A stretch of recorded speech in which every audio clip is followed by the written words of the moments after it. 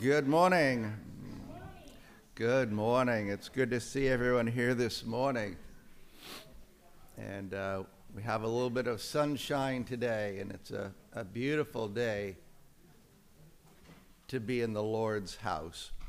And we have some visitors here this morning, and lots of people here this morning. So I want to welcome everyone here this morning to our services. Do we have any, there are no announcements in particular in the bulletin, but we do have one announcement here. If you're interested in baptism or becoming a member of the church here, let either one of the deacons or Ian know. And that'll be on the first Sunday in August. And that will be, and our baptism has been planned for the first Sunday of August. You said August? Yep. Of August. So be in prayer for that. It's always a wonderful experience to have a baptism and see people growing in their faith. Any announcements this morning that need to be made? Yes, Donna. I just wanted to say that my neighbor gave us the beautiful flowers that are sitting over here. Wow. And that when y'all leave, if you want any of those, take them with you. She wanted to give them away to the people. Very nice. Beautiful. Beautiful. Any other announcements this morning? Let's go to the Lord in prayer. Our dear Lord and Heavenly Father, we thank you for this day that you've given to us, for the opportunity to be in your house and the opportunity to fellowship with other believers. We thank you for each person that's here this morning. And Lord, you have given each one of us a different path, and sometimes you have given us mountaintop experiences that we can be excited, and other times we are going through the valleys and the shadows, and we pray that you'd watch over each one of us as we go through those valleys and the shadows as well. We just thank you for how you love each one of us, and that you watch over each one of us, no matter what our situation is. We pray that you'd just help us to continue to put our trust in you each and every day.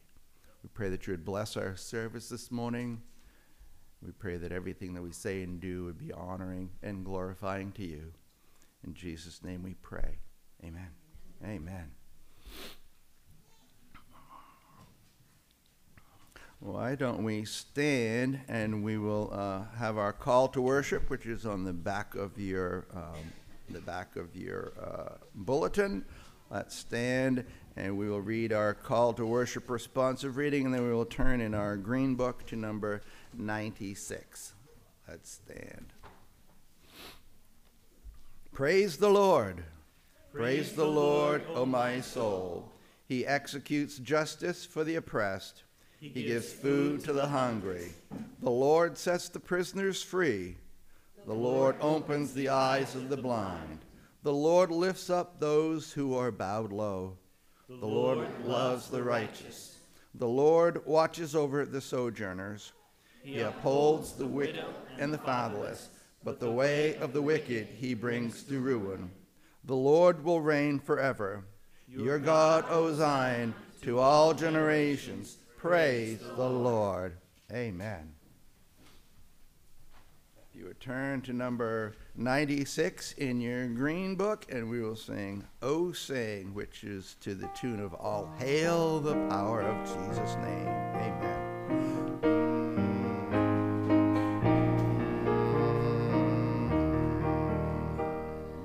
Oh, sing a new song to the Lord, all earth sing to the Lord, sing to the Lord and bless his name, proclaim each day he saves, his glory to all nations show, his deeds let peoples know. The Lord is great, how great his praise, he's feared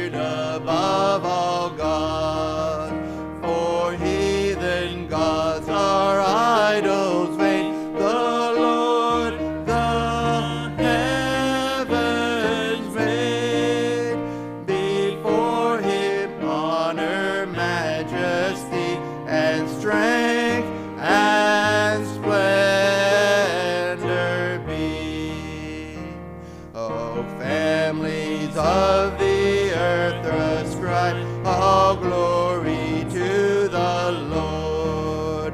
All strength ascribe unto the Lord, and glorify his name.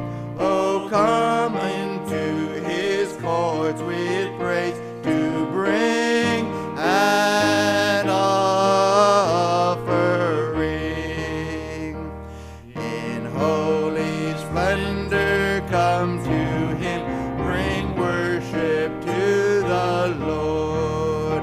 All earth before him stand in awe, proclaim the Lord is King. Controlled by him the world stands firm, his judgments justice bless.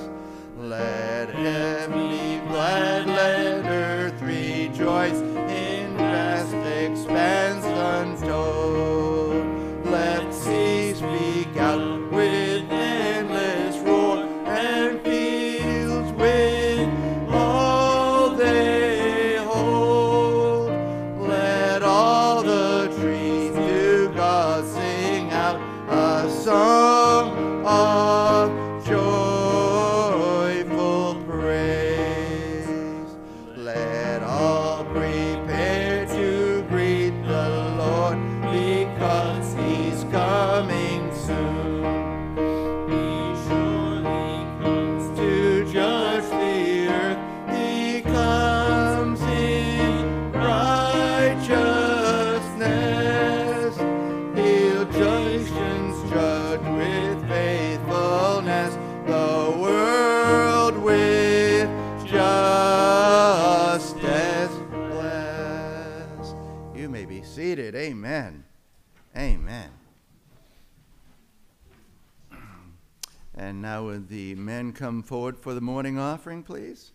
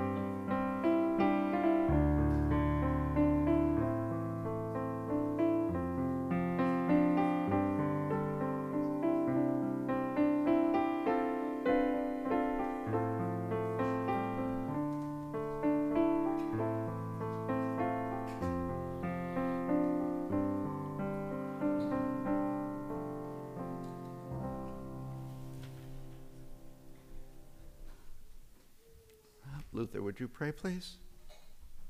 Oh, dear Heavenly Father, oh, how you have blessed us. We give back, oh Lord, a portion that you allow us to have in the first place. Help us use it wisely by your will and by your way. And we pray all this in Christ Jesus' precious name. Amen. Amen. Amen.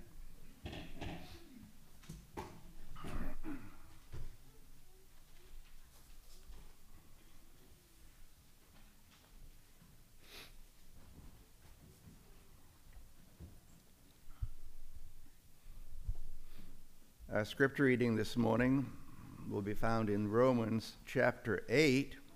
Romans chapter 8, starting with verse 18. If you'd like to follow along, we'll be reading to the end of the chapter. Romans chapter 8. For I consider that the sufferings of this present time are not worth comparing with the glory that is to be revealed to us. For the creation waits with eager longing for the revealing of the sons of God. For the creation was subjected to futility, not willingly, but because of him who subjected it, in hope that the creation itself will be set free from its bondage to corruption and obtain the freedom of the glory of the children of God. For we know that the whole creation has been groaning together in the pains of childbirth until now. And not only the creation, but we ourselves, who have the first fruits of the Spirit, groan inwardly as we wait eagerly for adoption as sons, the redemption of our bodies. For in this hope we were saved. Now hope that is seen is not hope. For who hopes for what he sees? But if we hope for what we do not see, we wait for it with patience. Likewise, the Spirit helps us in our weakness, for we do not know what to pray for as we ought, but the Spirit himself intercedes for us with groanings too deep for words. And he who searches hearts knows what is the mind of the Spirit, because the Spirit intercedes for the saints according to the will of God. And we know that for those who love God, all things work together for good, for those who are called according to his purpose. For those whom he foreknew, he also predestined to be conformed to the image of his Son, in order that he might be the firstborn among many brothers. And those whom he predestined, he also called. And those whom he called, he also justified. And those whom he justified, he also glorified. What shall we say then to these things? If God is for us, who can be against us? He did not spare his own Son, but gave him up for us all. How will he not also with him graciously give us all things? Who shall bring any charge against God's elect? It is God who justifies. Who is to condemn? Jesus Christ is the one who died. More than that, who was raised, who is at the right hand of God, who indeed is interceding for us. Who shall separate us from the love of Christ? Shall tribulation, or distress, or persecution, or famine, or nakedness, or danger, or sword? As it is written, for your sake we are being killed all day long. We are regarded as sheep to be slaughtered. No, in all these things we are more than conquerors through him who loved us. For I am sure that neither death, nor life, nor angels, nor rulers, nor things present, nor things to come, nor powers, nor height, nor depth, nor anything else in all creation will be able to separate us from the love of God in Christ Jesus our Lord. Amen. And may the Lord bless the reading of his word today. Now, if you would stand again and sing with me number 211 in your green book, and then we'll go directly into number 214. Let's stand and sing. 211.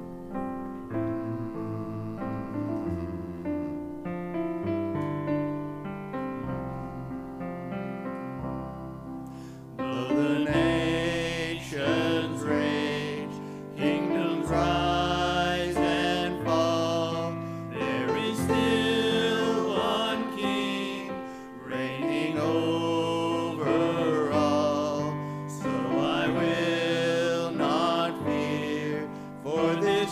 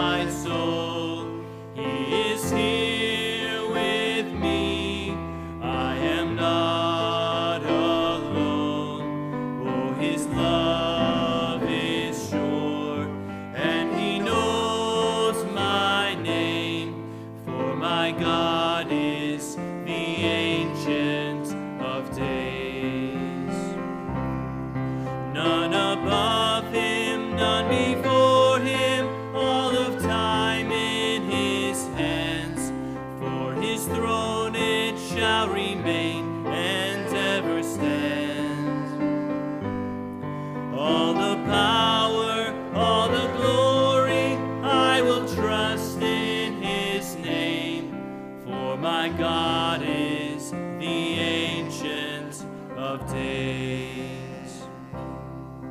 Though I may not see what the future brings, I will watch and wait for the Savior King. Then my joy complete, standing face to face in the presence of the Ancient of Days. None above him, none before him, all of time in his hands. For his throne it shall remain and ever stand. All the power, all the glory, I will trust in his name.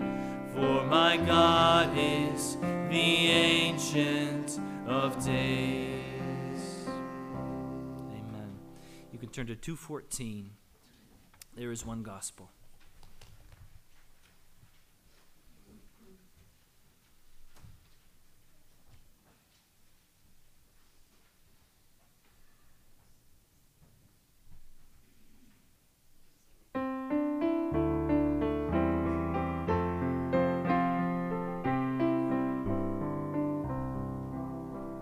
There is one gospel on which I stand for all eternity.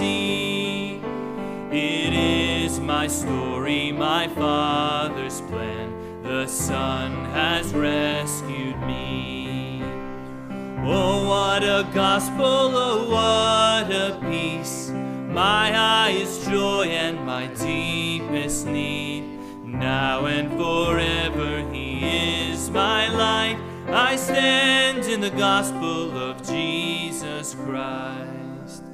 There is one gospel to which I cling. All else I count as loss. For there where justice and mercy meet, he saved me on the cross. No more I boast in what I can bring. No more I carry the weight of sin. For he has brought me from death to life. I stand in the gospel of Jesus Christ. There is one gospel where hope is found. The empty tomb still speaks. For death could not keep my Savior down. He lives and I am free. Now on my Savior I fix my eyes. My life is his and his hope is mine. For he has promised I too will rise. I stand in the gospel of Jesus Christ. And in this gospel the church is one. We do not walk alone. We have his Spirit as we press on to lead us safely home.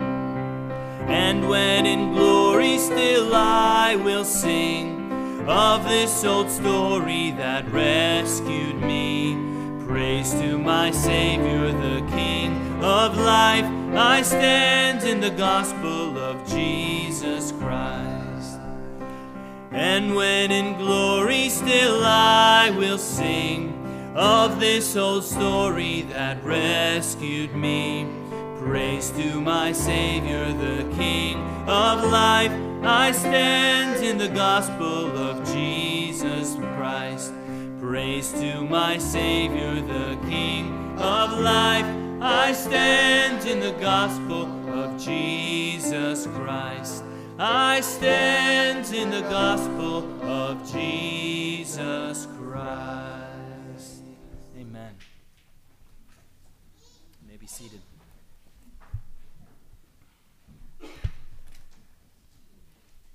Good singing this morning, church. Let's take a moment now to go to the Lord together in prayer. Our Father and our God, we come to you this morning so thankful that we can come to you in prayer. So thankful that we can know you. So thankful that we, when we were dead in the trespasses and sins in which we once walked, even when we were dead, that you made us alive with Christ. We know by grace we have been saved. What a wonder, Lord, that we who were once dead in sin have now been raised up with Jesus and seated with him in the heavenly places. And what a wonder to know that in the coming ages, you're going to just continue to show the immeasurable riches of your grace in kindness towards us in Christ.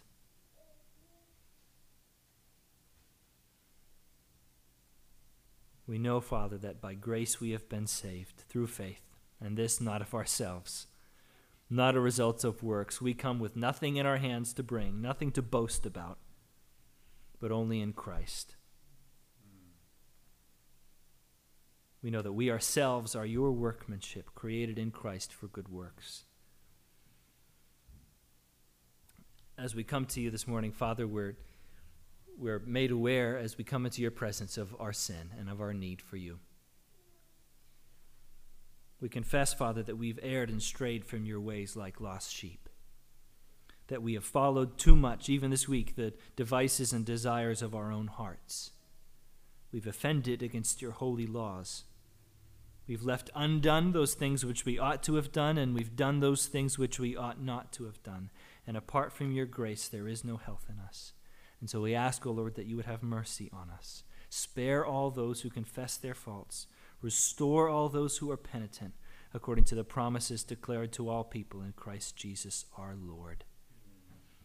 And we ask that you'd grant, merciful Father, for his sake, that we would now live a godly, righteous, and sober life to the glory of your holy name. Let's take a moment now to silently confess our sins unto God.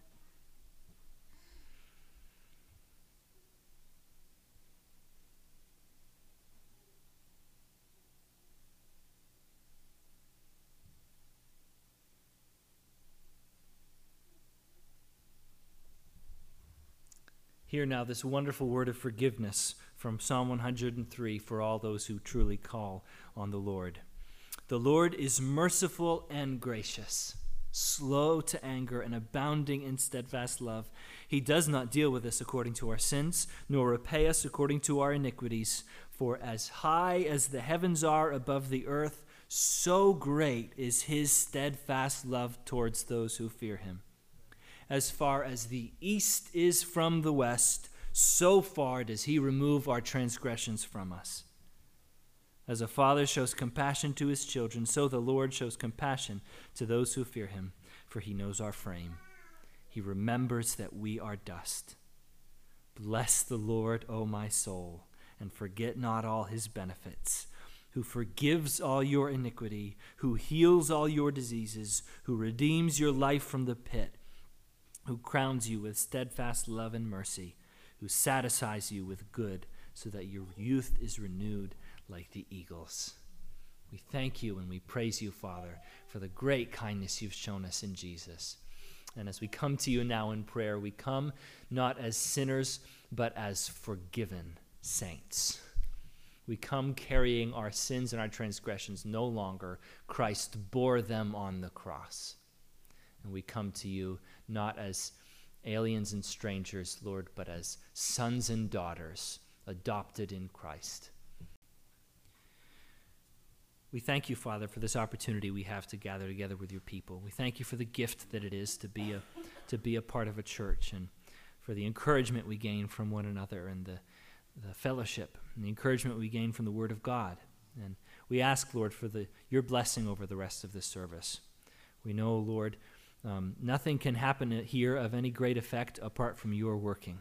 Unless the Lord builds this house, the men who build it labor in vain. Unless the Lord watches over the city, those who guard it watch in vain. And so, Lord, we lean on you and we ask, Father, for your grace over us even this morning, that you'd soften our hearts to your word. We look forward to what you'll do among us, Lord. We love you, and we pray these things in Jesus' precious name. Amen. Before we go to the word, you can open your green books to number 217. You can stand together, and as you're doing that, let's let's pray together. So let's stand together. Stand together. I forgot to do the Lord's Prayer. So let's pray together as Jesus taught us to pray, saying, Our Father, who art in heaven, hallowed be thy name. Thy kingdom come, thy will be done, on earth as it is in heaven. Give us this day our daily bread, and forgive us our sins as we forgive those who sin against us. Lead us not into temptation, but deliver us from evil. For thine is the kingdom, and the power, and the glory forever. Amen. Amen. 2:17.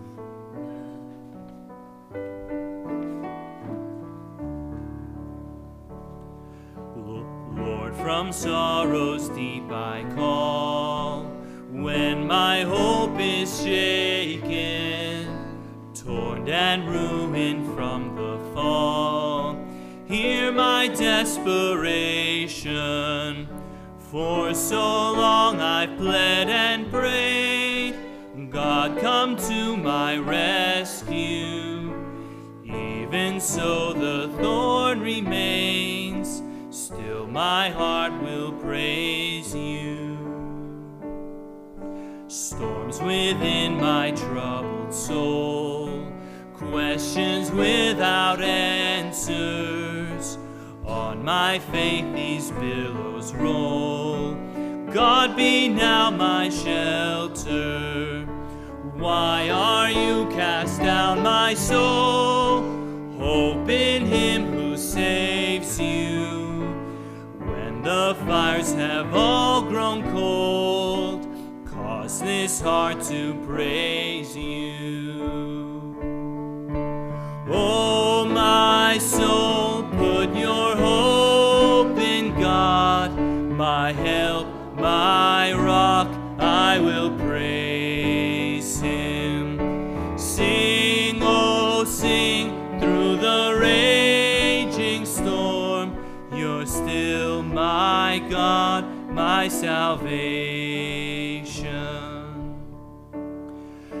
Should my life be torn from me, every worldly pleasure, when all I possess is grief, God, be then my treasure. Be my vision in the night, be my hope and refuge, till my faith is turned to sight. Lord, my heart will praise you.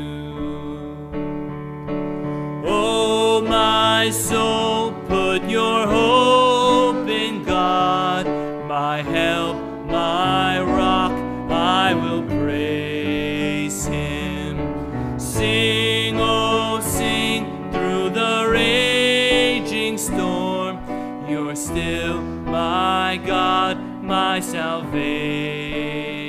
Oh, my soul, put your hope in God, my help, my rock, I will praise him.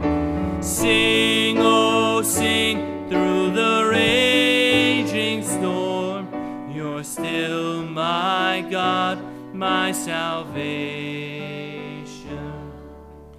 Amen. You may be seated.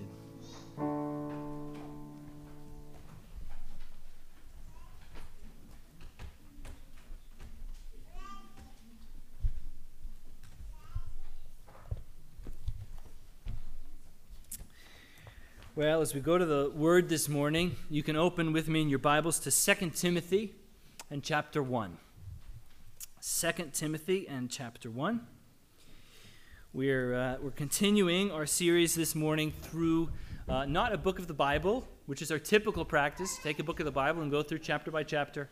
But instead, over the past couple of months, we've been going through the statement of faith, the confession of faith, that the deacons and I have looked over and which we'd like to adopt as our church's statement of faith. So you'll find inside your bulletin, on the back side of the bulletin insert, the section we're going to look at this morning. So even as you're open to 2 Timothy, you can also have that there. That's kind of going to be my sermon outline this morning. And we're going to address this morning what is sometimes and what is for some people a very thorny issue. And that's the question of the biblical concept of election, or of predestination.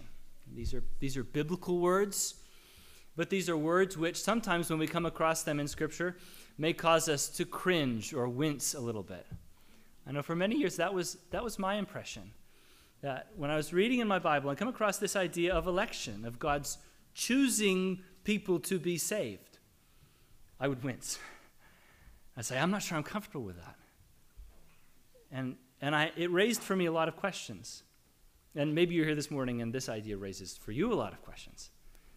First of all, what on earth does that mean?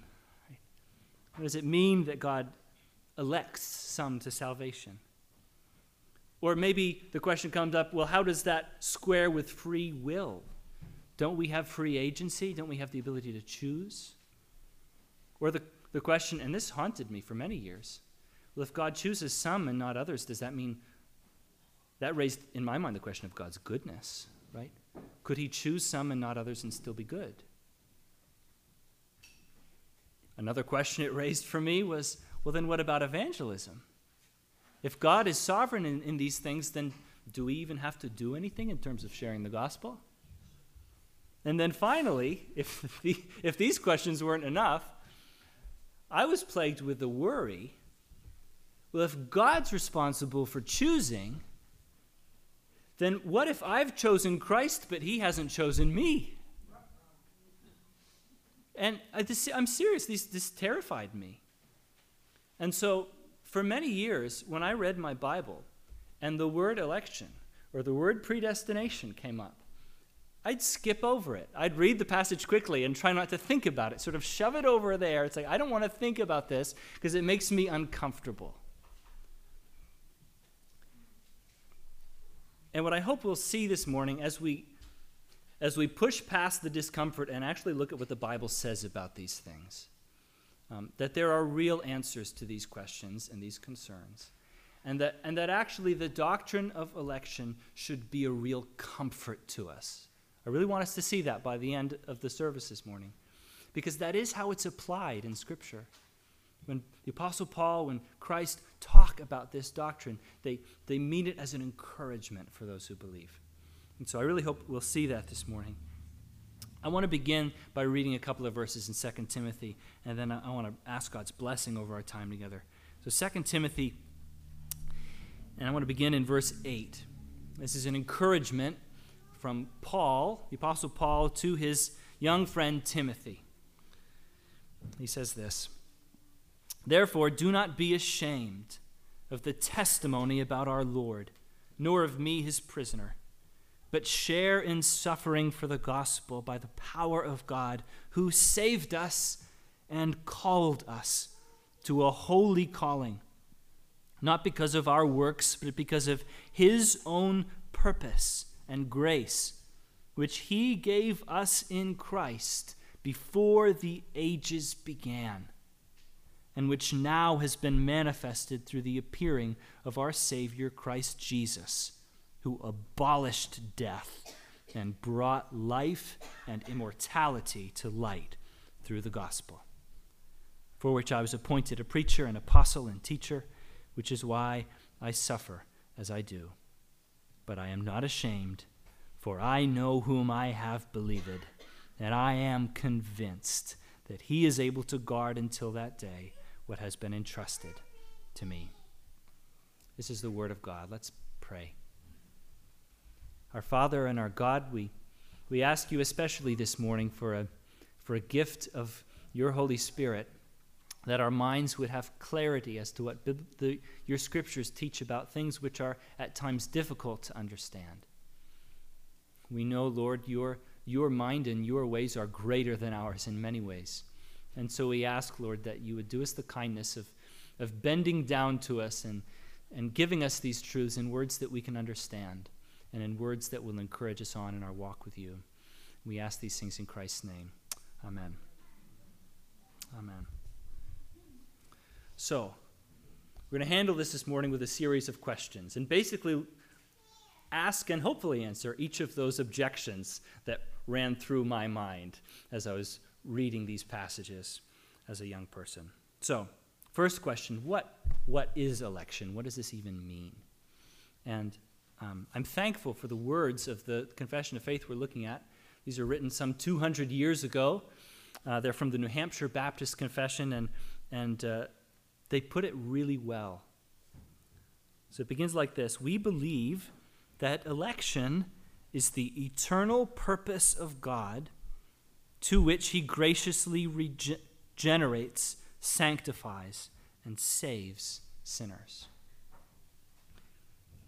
There's two alternatives in terms of God's position towards the universe.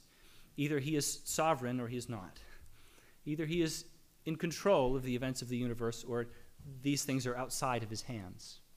And the clear teaching of Scripture is that these things are not outside of his hands, that he has an eternal plan for the world. Not that we understand it always, but that the world is not outside of God's control.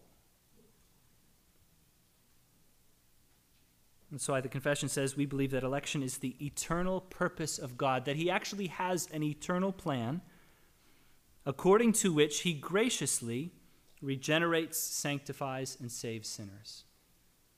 So when we put those three words together, regeneration, which is the new birth, right, being born again, being sanctified, which is being set apart by the Holy Spirit, and then being saved from sin and death and hell through the blood of Jesus, what we're talking about there is the whole work of salvation, right? God's work in saving us. And what the confession claims, and so let's ask and see, does Scripture actually teach this? What the confession claims is that this great work of God in regenerating, sanctifying, and saving is all according to an eternal plan of God. I think this is true. I think Scripture bears this out. I want to see this in a couple of places. First of all, in 2 Timothy, where we just read. Right, so Paul's encouraging Timothy. Timothy's facing opposition in his work. Paul is certainly facing opposition. He's writing this from prison, right? And he's encouraging Timothy in the faith not to falter. And he encourages Timothy by reminding Timothy that what he's doing in sharing the gospel and what is going on in their lives in terms of this great work of salvation is actually the culmination of an incredible eternal plan of God. Right? Verse 8, he says, "Don't be ashamed, Timothy, of the testimony about our Lord, or of me as prisoner, but share in suffering for the gospel by the power of God, who saved us and called us to a holy calling, not because of our works, but because of his own purpose and grace." So God has this purpose, and he has this grace that is shown to them, which he gave us in Christ Jesus before the ages began. So Paul understands that the Lord has actually given him and Timothy, and I would extend this to all who believe, a holy calling, a purpose, and grace which has been bestowed on us, not as an afterthought in the last couple of years, but actually from before the ages began. Again, that the story of the world is not some accident. This is not a choose-your-own-adventure, right? That the Lord is actually writing this story, and the broad outlines of it and even the particulars were known by him, even from before the foundation of the world. So Paul affirms these same truths in the first chapters of the Ephesians as well. Ephesians chapter 1. And he says this, and Ephesians 1 is just it's a trumpet blast of worship. Right? Paul is just overwhelmed with the grace of God. And he says this, Ephesians 1 verse 3. He says, "Blessed be the God and Father of our Lord Jesus Christ. How good is God, who has blessed us in Christ with every spiritual blessing in the heavenly places."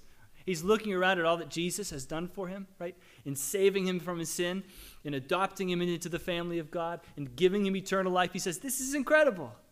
This is incredible. He's blessed us with every spiritual blessing, verse 4, even as he chose us in him before the foundation of the world. So this is election. This is the choice of God even before the foundation of the world. He chose us that we should be holy, sanctified, blameless before him. In love, he predestined us for adoption to himself as sons through Jesus Christ, according to the purpose of his will, to the praise of his glorious grace, with which he has blessed us in the beloved. In him we have redemption through his blood, the forgiveness of our trespasses. So Paul is marveling at this work of new life, of sanctification, of salvation that he's received in Jesus, and he roots it all in the eternal plan of God. He says, isn't it incredible that God has had this plan to save us? And he's writing to the Ephesian church. He says, all of us who believe, God has had us in his mind even from before creation. He says, isn't this incredible? There's other passages that bear this out, but we've got a lot to work through. So I think that's enough between that 2 Timothy passage and this Ephesians passage for us to be able to affirm with the confession, yes, election is the eternal purpose of God, according to which he graciously regenerates, sanctifies, and saves sinners. Okay, there's a definition. So now let's deal with all of our questions. Maybe you have them now, right? And the first one always right out the gate is, well, what about free will, right? Don't we have a choice in the matter, right? If God chose me, does that mean somehow I didn't choose him, or that I'm a puppet, right? Or a marionette or a robot? Those are kind of the caricatures that are thrown out about this scriptural concept. I appreciate how the confession goes on and clarifies.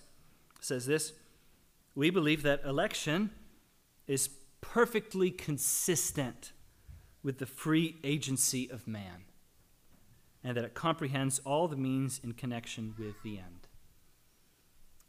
I think this is a good summary, right, of what I see in Scripture, which teaches both the sovereignty of God and the responsibility of human beings. Both that God is sovereign and that we are real decision-making agents in his world with authority and responsibility.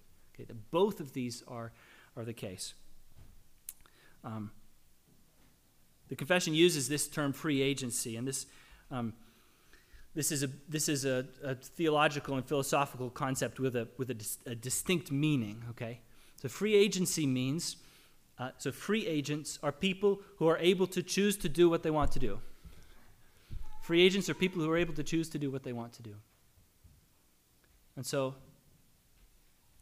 the confession affirms we're free agents. Let's get some words of Jesus in our mind. And turn to John 15. We'll come to this passage a couple of times. This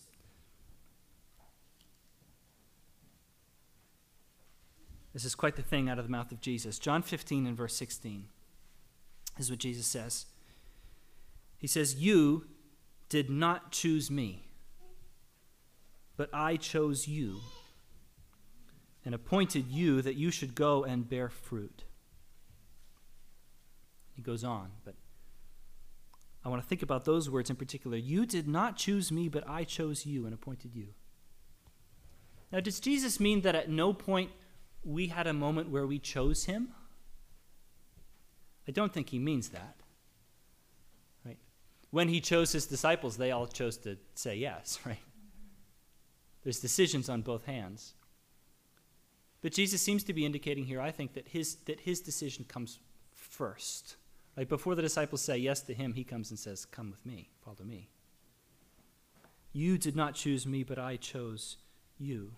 So when we came to Christ, let's ask this personally. When we came to Christ, did we choose God or did God choose us? Yes. Right, Jane. Yes. This is not an either-or question. This is a yes. Is it God's sovereignty or is it man's agency? Yes. Right? It's both of these things. It's both of these things, that God chose us and that we chose him. And I think at least part of the way now the confession doesn't spell out how they're connected. The confession just says both of these things are true. The way I reconcile these things in my mind is thinking about the language Paul uses in Romans 7. Romans 7. You can turn there if you're keeping up with me. We're going to take a road trip around Scripture this morning. Romans 7. And Romans 7 was a great comfort to me when I read it for the first time, because in Romans 7, Paul's basically saying, man, I know what's good, but I can't do it. I know what I should be doing, but I keep finding myself sinning anyways. Right, verse 15 of Romans 7, what does Paul say? He says, I do not understand my own actions. For I do not do what I want, but I do the very thing I hate. Now, if I do not do what I want, I agree with the law that it is good, so that it is no longer I who do it, but sin that dwells in me. For I know that nothing good dwells in me, that is in my flesh, for I have the desire to do what is right, but not the ability to carry it out. For I do not do the good I want, but the evil I do not want is what I keep on doing.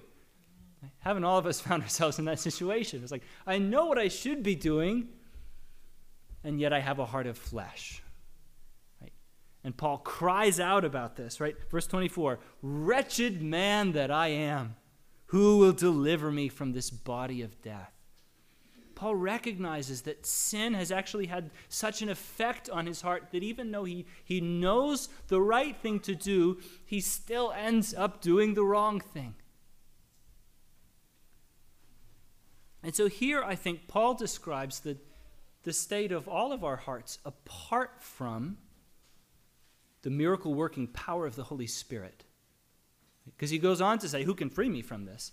And he tells us the answer in Romans 8. It's the Spirit of God. It's walking in the Spirit. It's actually power from God, from outside of ourselves, which enables us to walk in light and life. It's not something we muster up on ourselves. It's actually a gift of the Holy Spirit. Here Paul is describing what Martin Luther came to describe during the Reformation as the bondage of the will. The bondage of the will. We're free agents. We can choose to do whatever we want to do. But as sinners, we want to sin.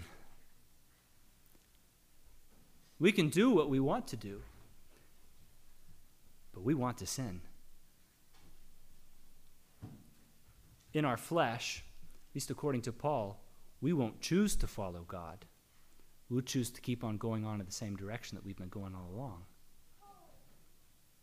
According to Paul, the mind set on the flesh, this is verse 7 of chapter 8, the mind that is set on the flesh is hostile to God, and it does not submit to God's law. Indeed, it cannot. Those who are in the flesh cannot please God.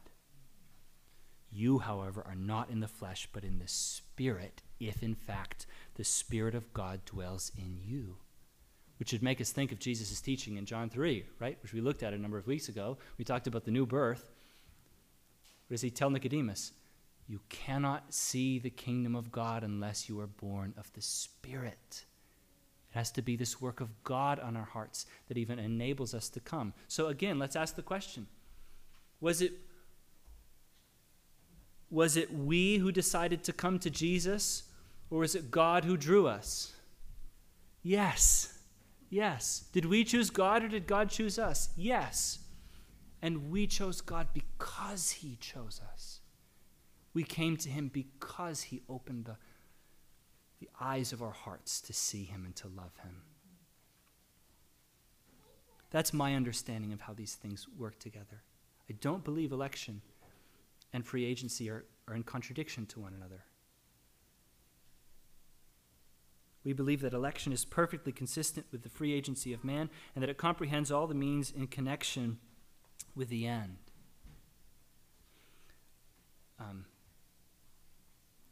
There's so much more we could say here. I'll just share an image that Pastor Steve used to share, which I found immensely helpful.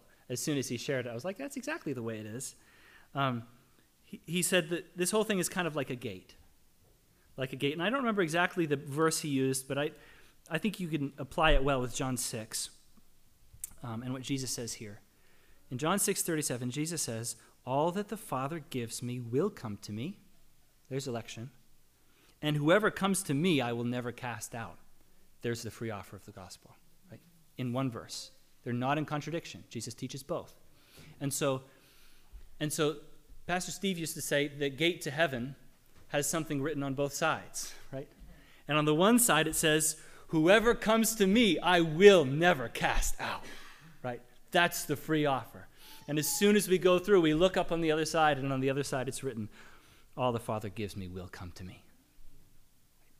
It's not a matter of either or. It's both, right? It's both.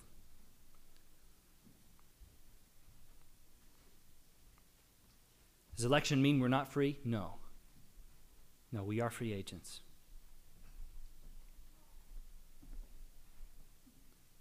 So does election mean God isn't good? There's the next objection. And this is the problem that was raised in my mind, right? Or one of them.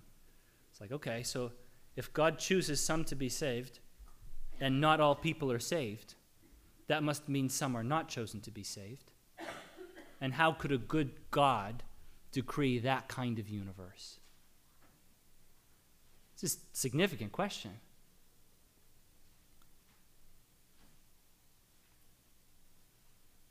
The confession states, we believe that election is a most glorious display of God's sovereign goodness. Goodness. How is election a glorious display of God's sovereign goodness? Well, if we start from the standpoint that we deserve something from God, that we deserve salvation, that everyone who's ever lived deserves the sacrifice of Jesus Christ, then if we start from that standpoint, it would be unjust that God would not save all. But that's a false premise. What do we deserve from God as sinners? Did we deserve that the Father would sacrifice his own Son for our sake? Would God have been unjust not to send Jesus and instead to allow us to go down the path we were going in our sins? No, that would have been just. It would have been righteous in a real sense. None of us deserve to be saved. And so the real question is not, why does God save some and not all? The question is, why does God save any? Why does God save any? Is it because we deserve it? Is it because he chooses the good ones and not the bad ones? Certainly not. Certainly not. Which is why the confession says, we believe that election is a most glorious display of God's sovereign goodness, being infinitely free, wise, holy, and unchangeable. That the idea that God saves any is a glorious display of his grace. And this is exactly the conclusion Paul reaches in Ephesians 1. Ephesians 1, verse 3. Let's read this passage again. Blessed be the God and Father of our Lord Jesus Christ, who has blessed us in Christ with every spiritual blessing in the heavenly places, even as he chose us in him before the foundation of the world, that we should be holy and blameless before him. In love, he predestined us for adoption to himself as sons through Jesus Christ, according to the purpose of his will. Listen to this, to the praise of his glorious grace. To the praise of this glorious grace. Here in perhaps the clearest passage in all of Scripture on this question of election, Paul's application of the doctrine is to say, isn't this incredible?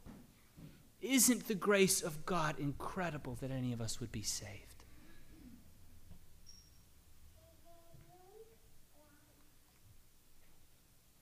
Believe that election is the most glorious display of God's sovereign goodness, being infinitely free, wise, holy, and unchangeable. These are difficult questions, but it's worth allowing ourselves to be taught not by our own assumptions, but by the Scriptures, right? And asking not, what do we think we should feel about this, but what does Scripture teach us about these things? Confession goes on to say not only that this doctrine of election exalts God's grace, but that it humbles us. And it really does. that it utterly excludes boasting and promotes humility, love, prayer, praise, trust in God, and active imitation of his free mercy. Because if we chose, because he first chose us, we can't even boast in our choice. We can't even say, yeah, I came to Christ because I'm a righteous person and I decided it was a good idea. You know, I'm not like those heathens who go on in their rebellion. I softened my heart to God. Right? And you see, there's even a legalism that creeps in there, which election excludes. Says, no. What does Jesus say? You did not choose me, but I chose you, that you should bear fruit. So if you're bearing fruit, you can't take credit for it. Right? This causes us to say, in all things, yet not I, but through Christ. Yet not I, but through Christ. John Newton, who wrote Amazing Grace. Remember his famous phrase when he saw a notorious sinner walking down the road? He said, there, but for the grace of God go I. Of course, John Newton was a slave trader, right? Before he came to Christ, he had a great sense of his own guilt. And what Newton didn't say was, there, but for my good choice go I. Right? He says, there, but for the grace of God. Because Newton recognizes, right, amazing grace, how sweet the sound that saved a wretch like me. That God had actually graciously intervened in his life and plucked him up out of the darkness and shown him the light. He doesn't take credit for his salvation. He gives all the glory to God. This is humility. It utterly excludes boasting and promotes humility. We see Paul displaying this kind of humility throughout his writings, especially in 1 Corinthians. In 1 Corinthians 1, in verse 26, verses 26 through 31, he addresses the Corinthians and he tells them, look, guys, don't get a big head about yourselves. You weren't all that special before Christ called you. Right? He says, not many of you were wise according to worldly standards. Not many of you were powerful or of noble birth. But God chose what is foolish in the world to shame the wise. He chose what is weak in the world to shame the strong. Anything great happening among the Corinthians had to say, it all belongs to God. We don't take credit for it. He says something similar in 1 Corinthians 3, right? Where there's this whole question of Paul and Apollos, right? These are kind of the two big teachers around Corinth at the time, and some people are saying, I'm a Paul guy, and some people are saying, I'm a Apollos guy, right? You know, I'm a Baptist, you know, and I'm a Methodist, and I'm a John MacArthur guy, and I'm a Max Lucado guy, and, you know, whatever. They're bragging about what kind of guy they are, right? And Paul says, no. It's not about any of that. It's not about any of that. What does he say? Verse 6, I planted, Apollos watered, but God gave the growth. So neither he who plants nor he who waters is anything, but only God who gives the growth. He says, we can't take credit for any of this. It's God who receives the glory for this. Similarly, even in 1 Corinthians 15, and Paul's talking about his own conversion. 1 Corinthians 15, verse 10, actually starting in verse 9, he says, I am the least of the apostles, unworthy to be called an apostle because I persecuted the church of God, but by the grace of God I am what I am. Right? Even Paul says there, but for the grace of God go I. He says, I know where I was before God, like lightning, right, appeared to him on the road to Emmaus and plucked him out of his outright rebellion and changed his heart and softened him to Christ. This is humility. Utterly excludes boasting, promotes humility, promotes love. I had a very hard time understanding that God loved me when I thought God loved me because I first loved him. When I figured that his acceptance of me followed out of my acceptance of him. But this is not what we're taught in 1 John. We love because he first loved us. It's his love that comes first, actually before the foundation of the world. So that when we're having a bad week and we wonder, maybe he loves me not, he loves me not, we can know he loves me. And it's only out of that kind of security that we can actually learn consistently to love him. Right? It's love that gives birth to love. Promotes humility, promotes love, promotes prayer. You can look at Luke 18, verse 7 on your own time on this question, that the election promotes prayer. This is Jesus teaching on prayer, and it's in the context of the parable of the persistent widow. And Jesus says, if some unjust judge listens to a widow just because she knocks down his door every day, how much more will God, who chose you, right, he invokes this idea of election, listen to the prayers of his elect, of his chosen. And so Jesus here says, it shows us election should actually promote prayer because it should cause us to be bold in understanding if we belong to Christ, we're actually chosen of him, and he's not going to say no.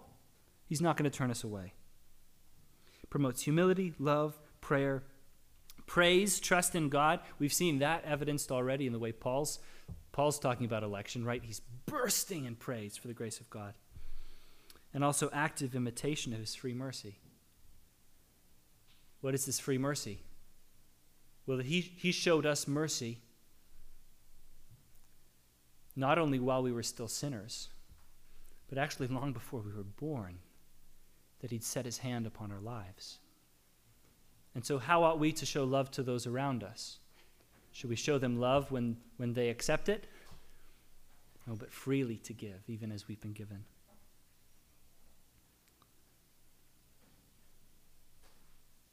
This section concludes by saying that it encourages the use of means in the highest degree. This statement counters the question, well, wouldn't election mean that we don't need to evangelize, that we don't really need to do any work around the church, that we can kind of just sit around and God will do the work? Right, that's often the allegation that's thrown against this concept of election. But the confession says, no, it's actually the opposite. It encourages the use of means. We could go to a number of passages to look at this, but let's go to 2 Timothy. 2 Timothy 2. Again, here, this is Paul, and we've been in 2 Timothy before this morning. 2 Timothy's writing from prison, remember? Paul's writing from prison.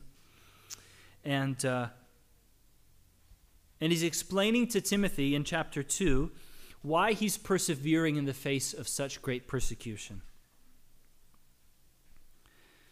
He says this in verse 10 of 2 Timothy 2, "Therefore I endure everything," right? Everything that's being thrown at him. "I endure everything for the sake of the elect," the sake of the chosen, "that they may also obtain the salvation that is in Christ Jesus with eternal glory."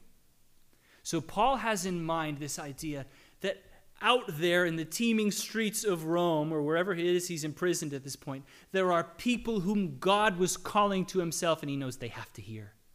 They have to hear. And Paul understands, as he teaches in Romans 10, right, how then will they hear without someone preaching? Right? Paul understands that God uses means. God uses means. And Paul's saying here, these means are being encouraged in me. Right?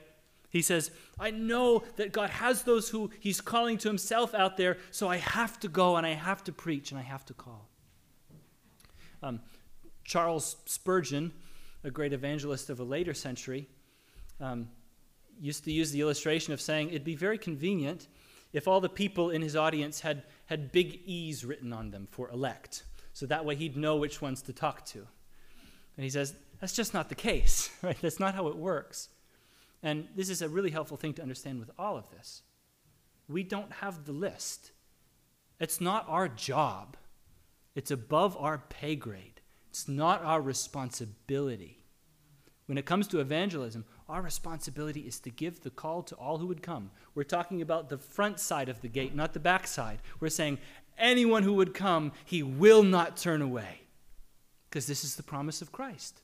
He will turn away none who come. And so we give the invitation to any who would hear. And this is why Paul says, actually on the basis of this concept of election, this is why I'm suffering. I endure everything for the sake of the elect, that they may also obtain the salvation that is in Christ Jesus. Okay, final question, final objection. How do I know? How do I know I'm in? How do I know I'm elect? Could I go my whole Christian life choosing Jesus and find out at the end that he didn't choose me? And the resounding answer, I think, of Scripture is absolutely not. That's not the way this works. The confession says this: we believe that election may be ascertained by its effects in all who truly believe the gospel. You turn back again to John 15, in the words of Jesus. John 15 and verse 16, he says this: you did not choose me, but I chose you and appointed you that you should go and bear fruit, and that your fruit should abide. Jesus says, I've called you, I've chosen you, so that there'll actually be change in your life, so that you'll actually repent and believe in the gospel and go on growing in grace and growing in Christ. What does he say earlier in that chapter? Verse 4, he says, abide in me and I in you. As the branch cannot bear fruit by itself unless it abides in the vine, neither can you unless you abide in me. I am the vine, you are the branches. Whoever abides in me and I am in him, he it is that bears much fruit. For apart from me, you can do nothing. I can remember asking this question of one of my pastors. I said, I don't know how do I know, right? And he said, just the fact that you're asking that question indicates that the Holy Spirit has wrought conviction on your heart and that you're seeking the Lord. That's fruit, right? We don't have to be constantly kind of navel-gazing and self-examining on this question, right? If we've run to Jesus in repentance and faith, Scripture gives us every assurance that the reason we've come is because he's drawn us. Election may be ascertained very simply by its effects in all who truly believe the gospel. It goes on to say this is the foundation of Christian assurance. We'll come back to that. And that to ascertain it with regard to ourselves demands and deserves the utmost diligence. Here the confession is referencing 2 Peter 1. 2 Peter 1, we'll touch on this just briefly. 2 Peter 1 in verse 10, Peter says this. He says, therefore, brothers, be all the more diligent to confirm your calling and election, for if you practice these qualities, you will never fall. So what's he mean by confirming our election? This is just on the heels of Paul encouraging the Christians Peter encouraging the Christians he's writing to grow in Christ, to grow in the fruit of the Spirit. Right? He says, make every effort to supplement your faith with virtue and knowledge and self-control and steadfastness and godliness and brotherly affection and love. He says, these qualities should be abounding in you. This is what he means by confirming your election. He says, keep growing, keep bearing fruit. Right? The only reason we would have to question whether we're in is if we're dead, is if we're not growing, if there's no evidence of faith or repentance. That's what Peter's getting at when he says making your calling and election sure. I want to finish with this phrase in the confession, that it is the foundation of Christian assurance. Here, I think, and I wish I had the whole morning to spend just on this, because this is the power of this doctrine. And this is where both Jesus and Paul apply the doctrine of election in an incredible way. Not to make us be thinking about lists in the sky and thinking about things that are above our pay grade. That's not the point of this doctrine. The point is to encourage us, to assure us. In the providence of God, the years in which I was wrestling through these things, and I don't know, maybe if this is the first time you're thinking about all this, you'll walk away today and say, I get it. If that's you, it was not me. I took years to work through these doctrines and wrestle through them and to figure out how if they could sit well with my heart. Because there are difficult things here. But in God's grace, the years in which I wrestled through this question of election were also the years in which I desperately needed assurance. Because there were years in which I was floundering spiritually. There were years in which I was wrestling with sin and losing. And there were years in which I had the growing dark sense that maybe I wasn't really a Christian. Because I said, how can I be a real Christian and still be struggling? How can I be a real Christian when I, like Paul in Romans 7, when I keep doing the thing I know I shouldn't do? And through the encouragement of my pastor and of the Apostle Paul, I came to Romans chapter 8. And Romans 8 was for me a strong hand reaching down in the sea and drawing me up into a firm place. This is the life raft. Romans 8. Again, I wish we could spend the whole morning on this, but it's almost time for me to be done. Romans 8, a very strong statement of election here in beginning in verse 28. This is a familiar verse. We know that for those who love God, all things work together for good, for those who are called according to his purpose. There you go, an eternal purpose for those who are called. And what is the purpose? He explains, for those whom he foreknew, he also predestined to be conformed to the image of his Son. His purpose for us is to be like Jesus, in order that he might be the firstborn among many brothers. And those whom he predestined, he also called. Those whom he called, he also justified. Those whom he justified, he also glorified. So what's the picture here?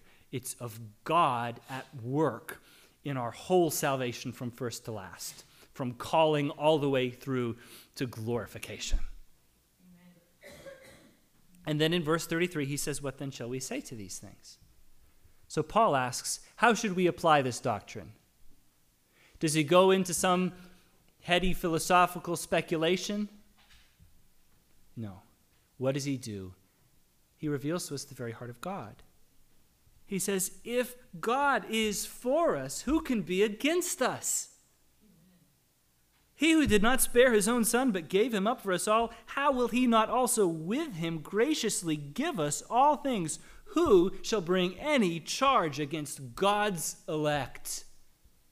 In other words, if God has put his hand on you, what can anyone do to you? And that's a foundation to stand on, right? That's fire in your bones.